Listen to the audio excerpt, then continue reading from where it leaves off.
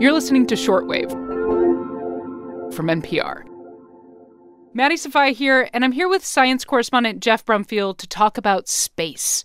So something happened up there this week, huh? Yep, that's right. On Monday, Veterans Day, the commercial spaceflight company SpaceX launched a rocket. 1, 0. Ignition. Liftoff. With gratitude to our veterans today and always, go USA. Patriotic and propulsive. Indeed it is. But here's the thing. Rockets launch satellites usually. But on board this rocket, there wasn't just one satellite or two. There were 60. Dang. Yeah, it's a lot of satellites. And this is actually the second time SpaceX has launched 60 satellites this year alone. Okay, that sounds cool, I think. It's cool, yeah, but there's a problem. There are literally hundreds more satellites heading into low Earth orbit in 2020, and all that traffic gets got scientists and space junk experts really worried. So today on the show, what the swarm of SpaceX satellites is for, and why it has some people concerned about the future of astronomy.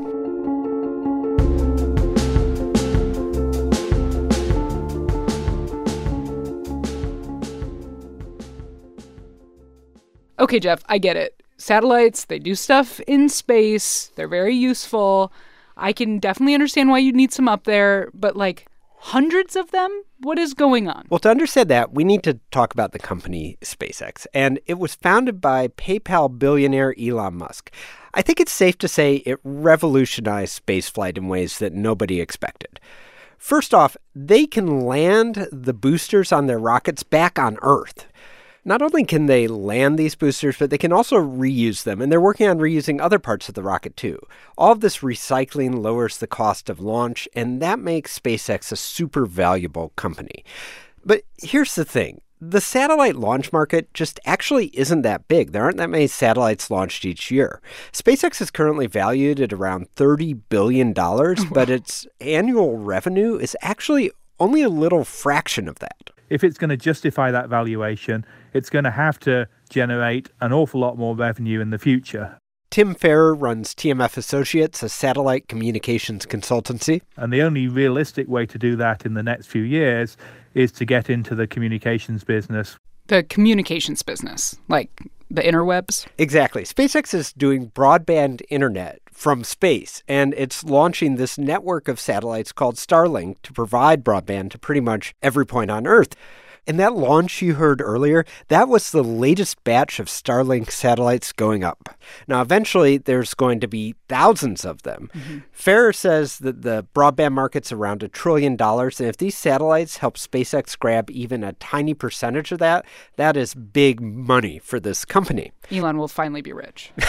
That's right. 6, 5. So SpaceX 4, launches its first Starlink carrying rocket in May of this year. 0. Ignition. Liftoff. And everything goes super smoothly, and the satellites, they just kind of fan out. Spacecraft, so they really are just slowly fanning out like a deck of cards into space. But back on Earth, there's this aspiring astronomer. My name is Victoria Gerges, and I'm a public programs educator at Lowell Observatory. So the Lowell Observatory is in Flagstaff, Arizona, and I spoke to her back in June after that first launch.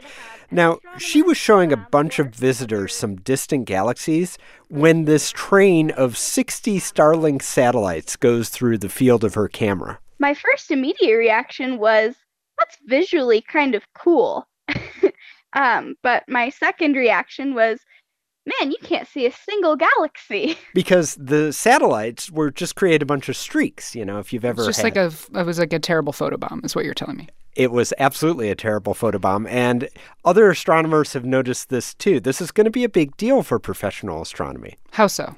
Well, I want to introduce you to another professional astronomer named Tony Tyson, and he is the chief scientist for this really ambitious project called the Large Synoptic Survey Telescope. Love it. They call it LSST for short. The idea is to take a picture of the entire sky over and over again. Every night we will tile the entire visible sky with 1,000 exposures, visiting 1,000 different pieces of the sky. And this will go on every night for 10 years, creating, in essence, then, a digital color motion picture of the universe. So the goal here is to see how the universe is changing. You know, we think about the stars and the heavens as being this very static, fixed thing. But there's a lot of stuff that goes on up there that you just can't catch, and this very expensive telescope is supposed to see all of it. So this telescope is being constructed in Chile, and honestly, Tony Tyson wasn't really thinking about satellites being launched out of Florida. I didn't make a habit of reading the Federal Communications Commission filings for satellites. Why not? Titillating. Had I done that, I would have been aware of it. Anyway, so Tyson is the chief scientist. He's very focused on getting this telescope built, and that's what he's actually working on, when all of a sudden he starts seeing these media reports and pictures on Twitter, streaks across the cameras of amateur astronomers. And they were incredibly bright, and you could just see them. You don't need binoculars or telescope or anything. And he thinks, uh-oh. But, you know, he doesn't panic. He's a scientist. So first he waits for the... We panic plenty, but go on. Well, you know, he tries to be analytical about it. So he and his team run a lot of tests, and they find there's no way around it. The satellites are probably going to mess up these pictures. So what are they going to do? The only real option is to point the telescope where the satellites aren't. So they're going to have to constantly be moving it around to keep the satellites out of the field of view. If you knew precisely where they were, when they were, and could predict where they're going to be, LSST can avoid looking there. But that kind of brings us to another big problem, Maddie.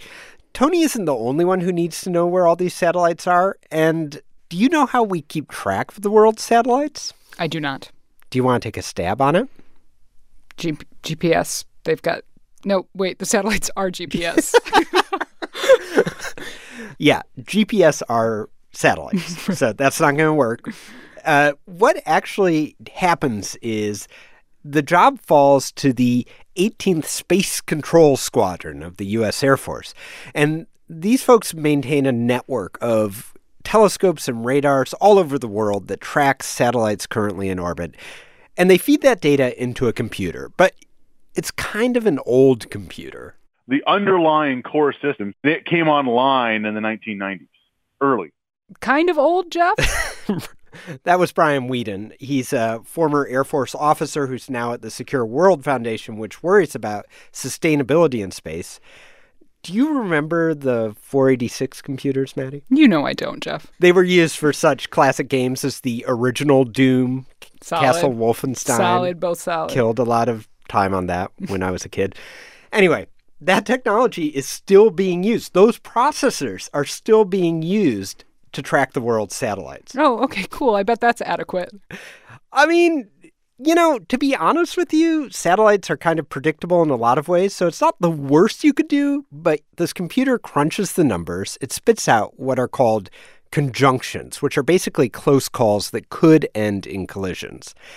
And somebody kind of gives that a quick look over, and then the system sends out an email. And the email essentially says, you know, your satellite so-and-so is predicted to have a close approach with this other space object 2, 3, 4 days into the future. And that's it. So you get an email from spacesquadron@hotmail.com.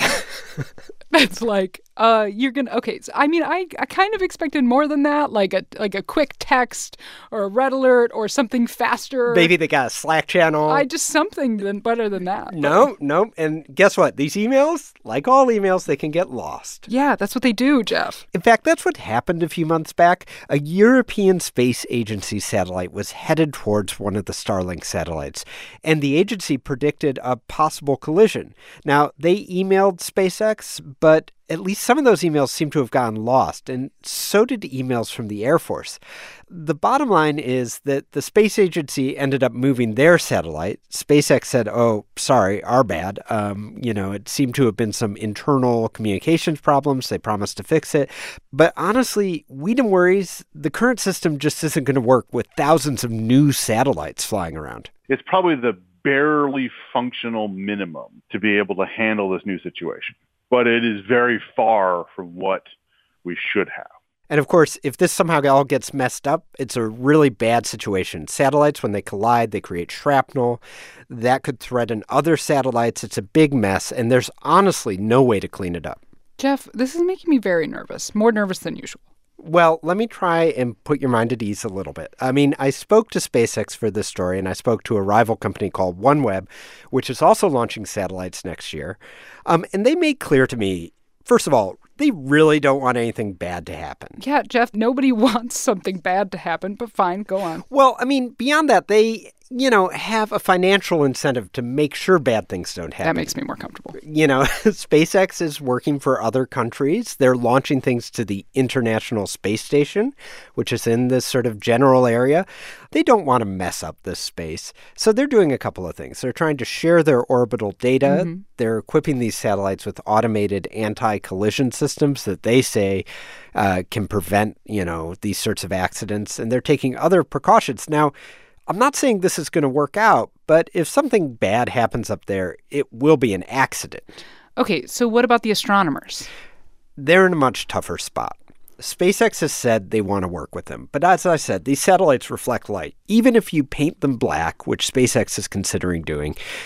And, we haven't talked about this, but there aren't a lot of rules in space. Tony Tyson says there's nothing really the astronomers can do to stop this. There are no international regulations regarding light pollution from space interfering with optical astronomy. There should be, but there just aren't. And so it will take a long time for that to happen. And I think it probably will happen, but too late, I think. These satellites are going up now, and in the next year, SpaceX plans to launch hundreds. Its rival company is going to do the same, and Tony thinks that's going to change our sky forever. Okay, Jeff Brumfield, thank you for the story. You're welcome. I'm Maddie Sofia. We're back tomorrow with more Shortwave from NPR.